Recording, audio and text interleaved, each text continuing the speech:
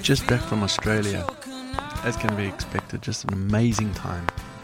Met so many wonderful people, surfed some beautiful waves, clearest water maybe ever to date that I've been in, let alone surfed in, besides the overcast skies. There were so many precious moments to remember, but the conversations that were the most memorable, some captured on mic, some already forgotten, but those that stuck with me seemed to constantly resonate with the concept of hope. There were surfers, shapers, and fathers and brothers, mothers, sons, daughters, from every different angle of life. It kept coming up, this concept of hope. It seemed to be that what you believe about yourself and what other people think of you was constantly challenging, constantly being challenged. How did surfing play a role in this? Well, once again, it's such a good lens about how to measure where you are at, what you're trying to do, and take it back into all other decisions and parts of life. I had a conversation with Nick Carroll about the concepts of asymmetry once again.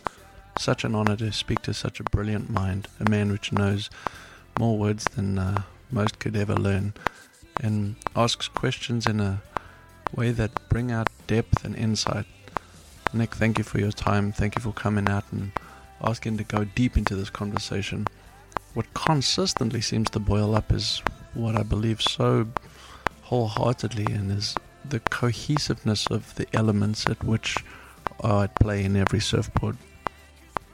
Adding more decisions or things to decide on, it's a can of worms, more worms in the can once you start messing with the elements in a board. It's hard to make a good board anyway, but changing things in light of trying to make it better, trying to push the envelope, trying to get more out of a design, and cultivate that fascination for the sea.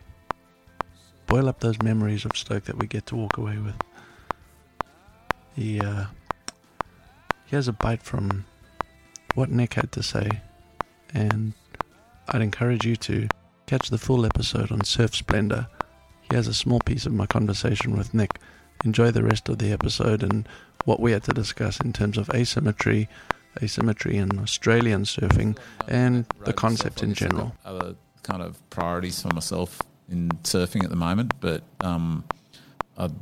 like most surfers, I like to surf anything, man. Like, I'll surf any freaking thing, not a foil, because they scare me. Yeah. You know, and I watch my brother surfing a foil, and he's like scared of it. So I'm just like, anything that scares Tom, I should be very wary about.